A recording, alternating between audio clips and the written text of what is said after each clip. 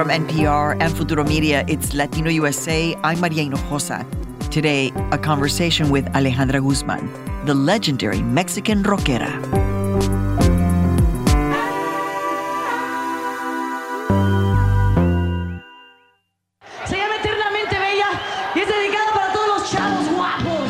Alejandra Guzmán is often called La Reina del Rock, the queen of Latin American rock and roll. She made her debut in 1988 when she was only 20 years old.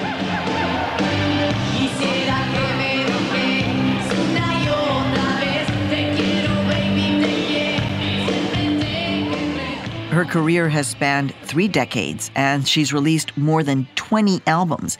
Maybe not a complete surprise, since Alejandra comes from a star-studded Mexico City-based family. Her father is Enrique Guzmán, the iconic 60s rockero. Her mother, actress Silvia Pinal, who was a star during the golden age of Mexican cinema. They introduced little Alejandra to the stage when she was just 2 months old, back on their TV show called Silvia y Enrique. Amigos, les presento a Alejandra Guzmán.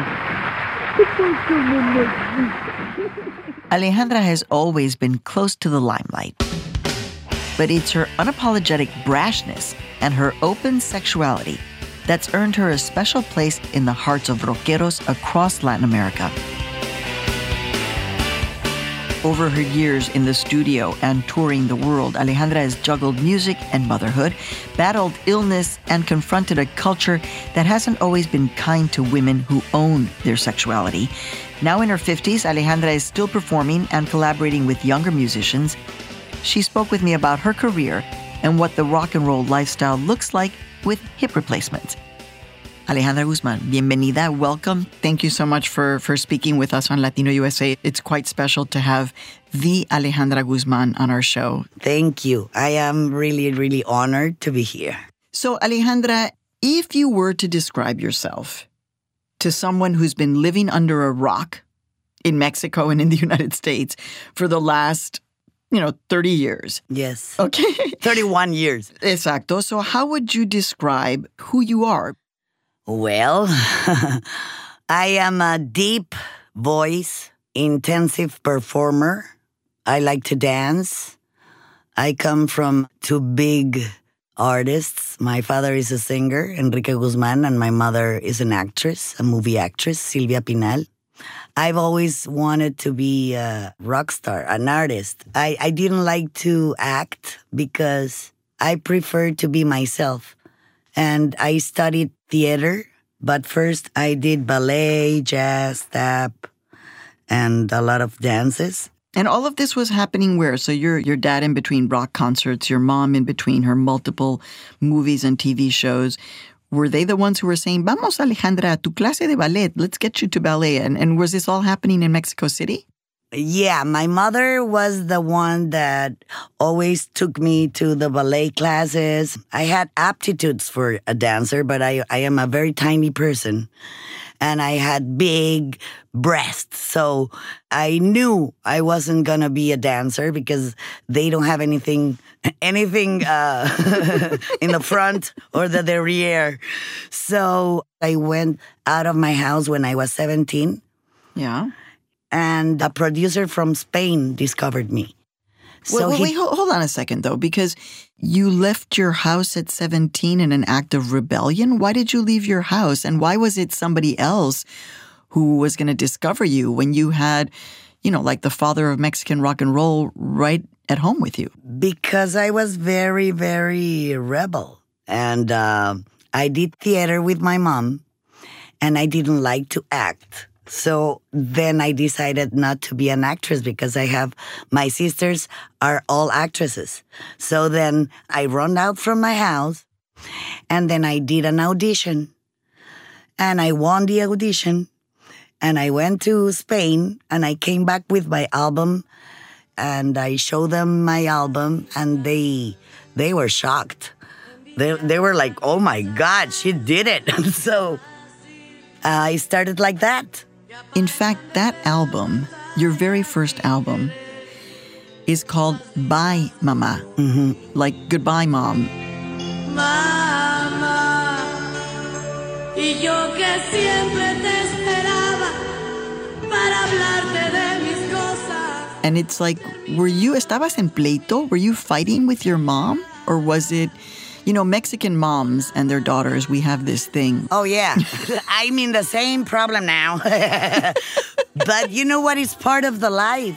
You have to get away from your mom to be someone. You have to fly away from the nest. Bye, mamá, me voy adiós, a seguir mis propias reglas de juego. That's what I think. And that's the idea of the song. Like, bye, mama, I have to go and do my own thing. And I think it was the best to do because they are two big, big stars. A lot of people, they have this notion that in Mexico, like we're all playing mariachis and rancheras and boleros and that's all the music that there is. And there is like this deep love, especially in Mexico City and the big cities, for American and British rock and roll. Yeah. I mean, your dad was part of that, Enrique Guzmán, as kind of a Mexican rock and roll pioneer. It's true. Your dad translated these hits from the United States, including the Little Richard song, Good Golly, Miss Molly. Good golly, Miss Molly, so like the ball. Golly, Miss Molly. Which became La Plaga, which was a super popular song in Mexico in the 50s and 60s. Ay, viene la plaga, me gusta bailar. Na, na, na, na, na. And it's amazing because when I sing that song, everybody jumps and start dancing, and rock and roll still rock and roll.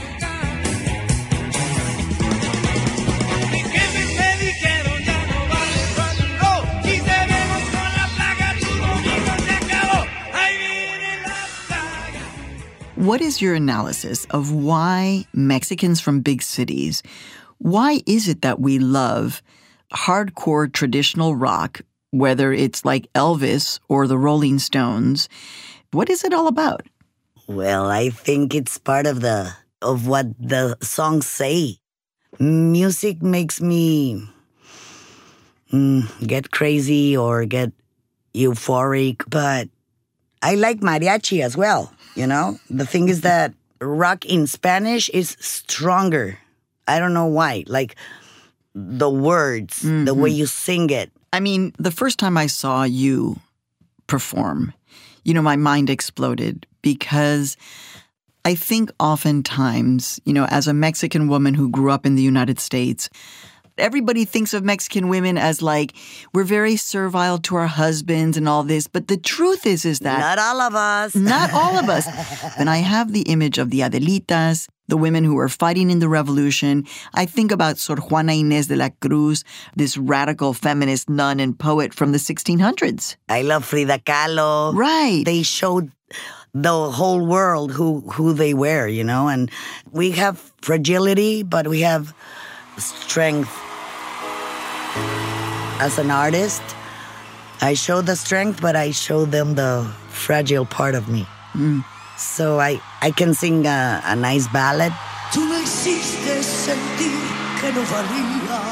And part of my music, the most known are ballads. Me miraba en el espejo y no me hallaba. But when I sing rock, I let myself sweat and be happy and be free. That's what I feel.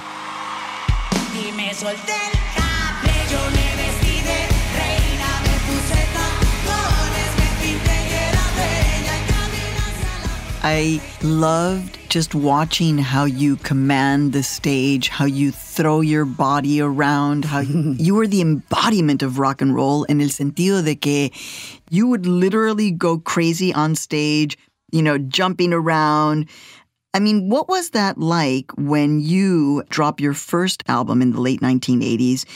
Both you and I know that while Mexico is very open to powerful women because we've been around since the beginning, Yeah. Mexico is also a country that can smother you in traditions. Yeah. So talk to me a little bit about what that was like in the beginning of your career when you were navigating this. I am going to talk to you about this because when I let out one single that was Hacer el amor con otro,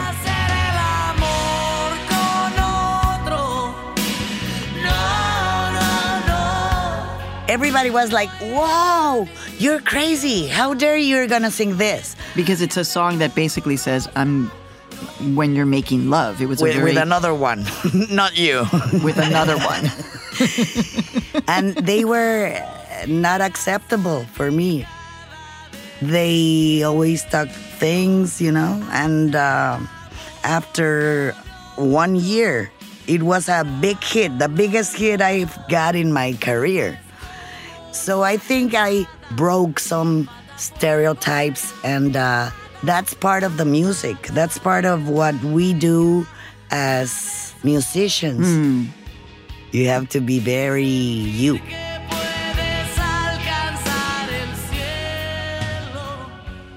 So in your biography, when you talk about yourself, you say that your biggest and your best role has been becoming a mom.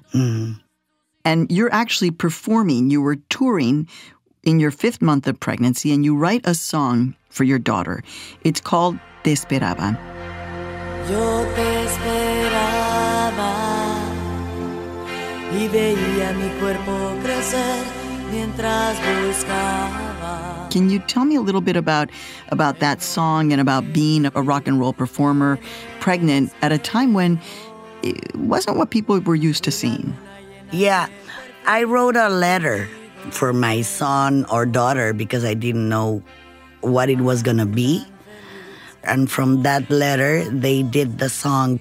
And I loved it because for me, it was saying goodbye to stage. And I was 6.5 months, the last concert that I did. And I slided through a big tunnel to get in stage. The doctor told me, you can do anything. You are used to make exercise, so don't worry. Nothing's going to happen to you. And when she was born, it was crazy because then I had to carry with a nanny, with the baby, with everything. But I did that until Frida had to go to school.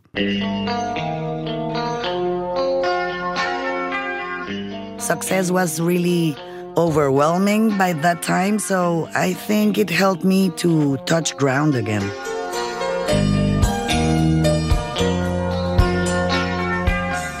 Coming up on Latino USA, Alejandra Guzmán talks plastic surgery, aging, and how applause from her fans has gotten her through her toughest moments. Stay with us, no te vayas. Poco a poco conseguí fijar tu atención en mí. ¿A qué esperas? Por favor, ven aquí. What's good, y'all? As you know, February is Black History Month, and all throughout that month, NPR's Code Switch is going to be running a special series about the history of Black resistance. Because as long as Black folks have been oppressed in this country, which is, forever, we've also been fighting back. Listen and subscribe.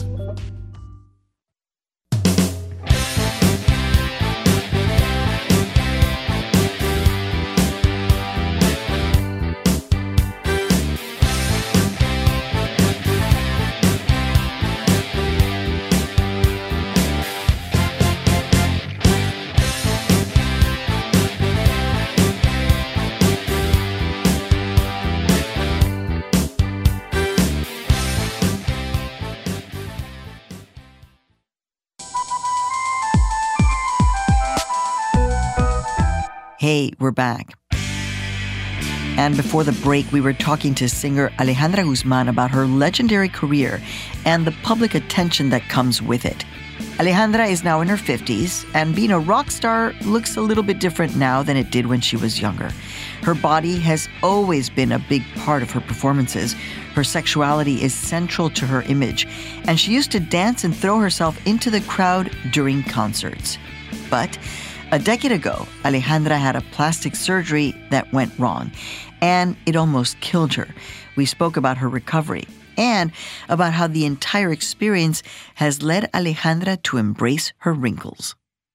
One of the things that also happens to women, and especially when you're, being watched by millions of people, is that we are very aware of our bodies. We are very aware of how we look. I'm thinking about the fact that mi mamá, for example, no puedes salir sin arreglarte la cara. You can't go out without, quote unquote, fixing your face. Yes. And this is something that I was learning as a little girl, right? And it turns out that all of us, even famous, powerful women like you, we often look at our bodies and say, what can I do? What can I change to look better? Yeah.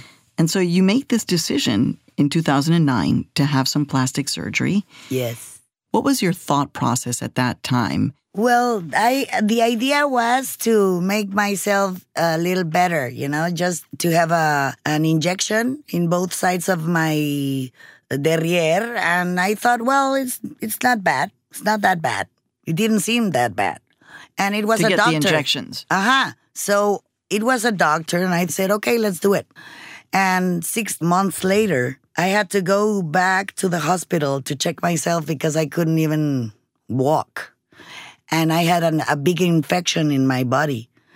I stayed in the hospital 6 months. And I had to fight for my life because I had 4 different bacteria. So my body is rejecting it. When it rejects it, it gets swollen, it gets red, it gets black, it hurts a lot. Your immune system goes away, you feel down, you don't have energy. And I have to be very aware of this every day. So one of the things that you said after coming out of the hospital, you said in Spanish, hoy aprendí a cuidarme más, a ser una mejor persona, a cuidar mi cuerpo, a escucharlo, pero sobre todo a tener paciencia, which basically means you came out and you learned how to take care of your body and listen to your body. And you talk about the importance of learning patience. I'm wondering, what do you mean by patience? Because, both you and I are not spring chickens, right? So we're trying to think about how life is moving on. And I'm thinking about the fact that you're like, I want patience at this time while you're a patient in the hospital.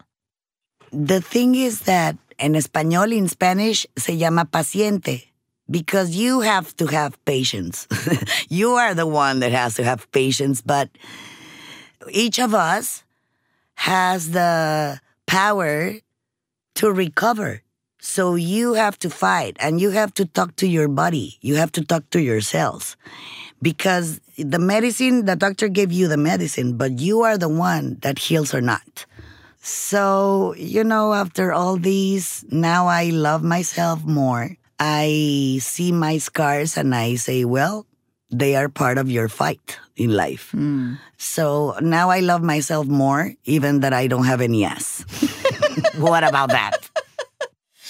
I mean, you just got to do a lot of squats if you want a big butt, mija. You know that. Yeah, but this is not a squat problem. The thing is that I have 2 hip replacements too. And I did it because I never warmed up. And they work better than the real ones. But anyway, I have to take care. So now I just take care of me. I don't go party. I stop drinking. I mean, I changed a lot of things in my life. So I'm wondering about your song, Soy Así.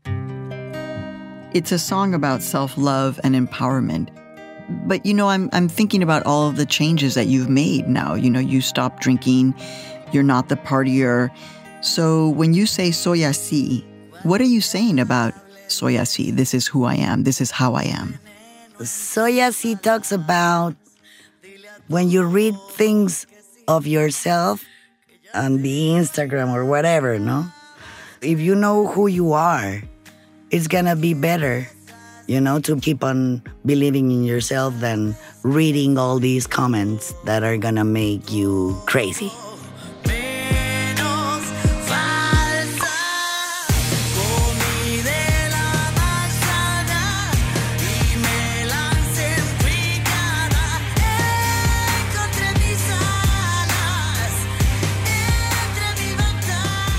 So yeah, see, it's like, this is me, and this is me. And that's the way I am, and I accept myself, even that somebody doesn't like it, that it's okay, you know?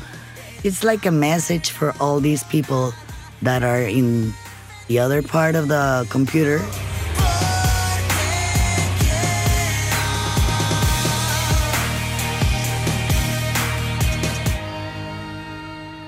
You know, Mexicans, we talk a lot about La Muerte is everywhere. La Catrina is this iconic symbol representing death in Mexico. And you came close to death. Can you tell me what that conversation was like with La Catrina? I really never wanted to listen to her. Nuh-uh. That was not my time to die, and I knew it. And everybody thought I was gonna die, but mala hierba nunca muere. I think I got great things in life, like music, like all these fans. And when I told my father that I wanted to die, I called him and he was singing in a big auditorium. So he was like, okay, just a moment. And he put the people. And the people was like shouting, Alejandra, yeah. The applause, that sound, that's the best drug I've ever had. And I didn't sleep that night. All night long, I was like full of that emotion. That healed me. I swear to God, because I was ya tirando la toalla, you know? I was like sick of it. 6 months in a hospital. It's crazy. You get crazy. So, Alejandra, I want to ask you a little bit about your body is gorgeous. I mean, estás preciosa. Gracias, mi reina. Qué bella, Maria. But how are you processing being older as a sexual object as well?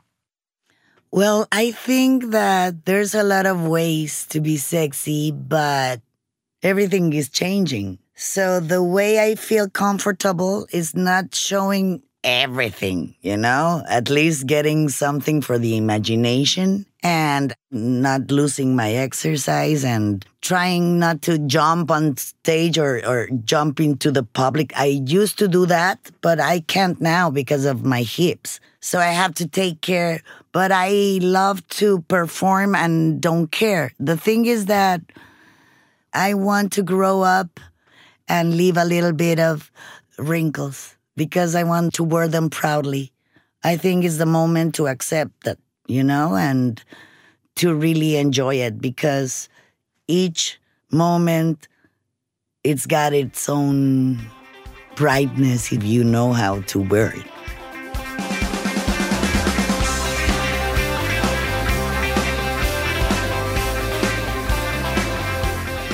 You know, your new album is really just wonderful. You've got these fabulous covers of Maná, of Caifanes, Soda Stereo, Radio Futura, Charly Garcia. I mean, these are top names. How did you pick the bands that you wanted to cover? I'm a big fan of them.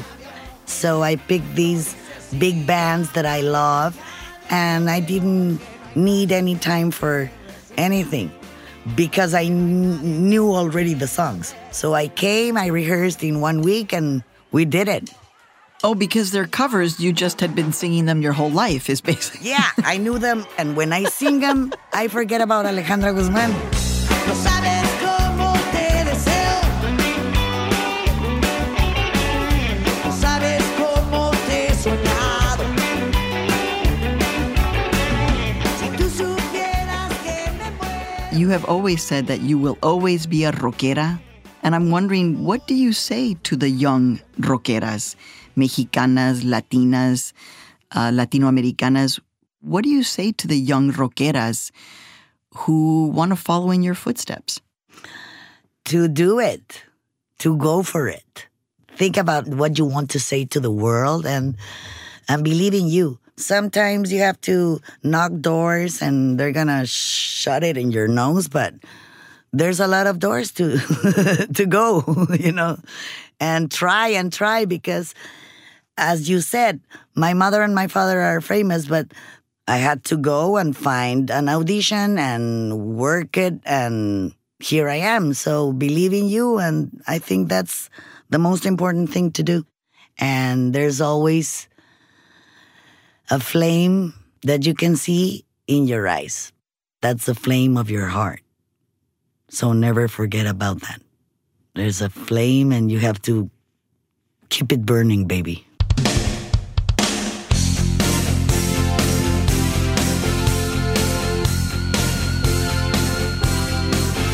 Alejandra Guzmán, thank you for keeping it burning. Thank you for everything that you've done and for joining me on Latino USA. Thank you. Mírala, mírala, mírala, diosa vestida de saliva y sal, los ojos muertos en blanco gimiendo en el suelo del salón. Míralo, míralo, míralo, ángel desnudo bañado en sudor, subiendo las montañas de su cuerpo. No te pares, por favor.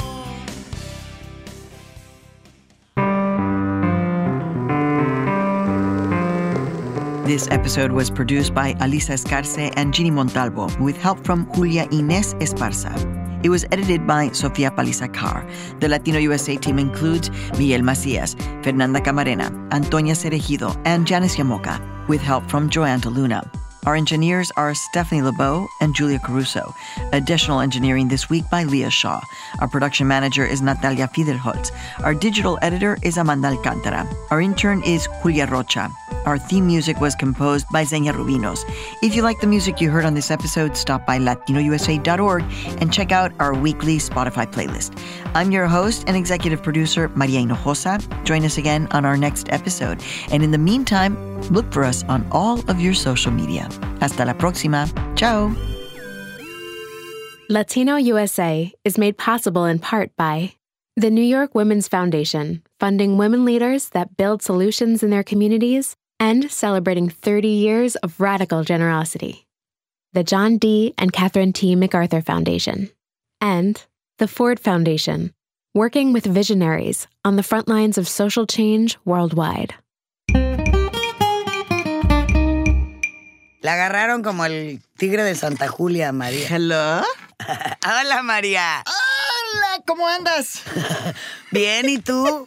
Pensé que estabas cagando porque no, ¿dónde andabas? Yo dije, le han de haber agarrado como el tigre de Santa Julia, digo. I'm Maria Hinojosa, and next time on Latino USA, a mother and daughter have that conversation about the time mom was taken by ICE and the daughter was left behind. That's next time on Latino USA.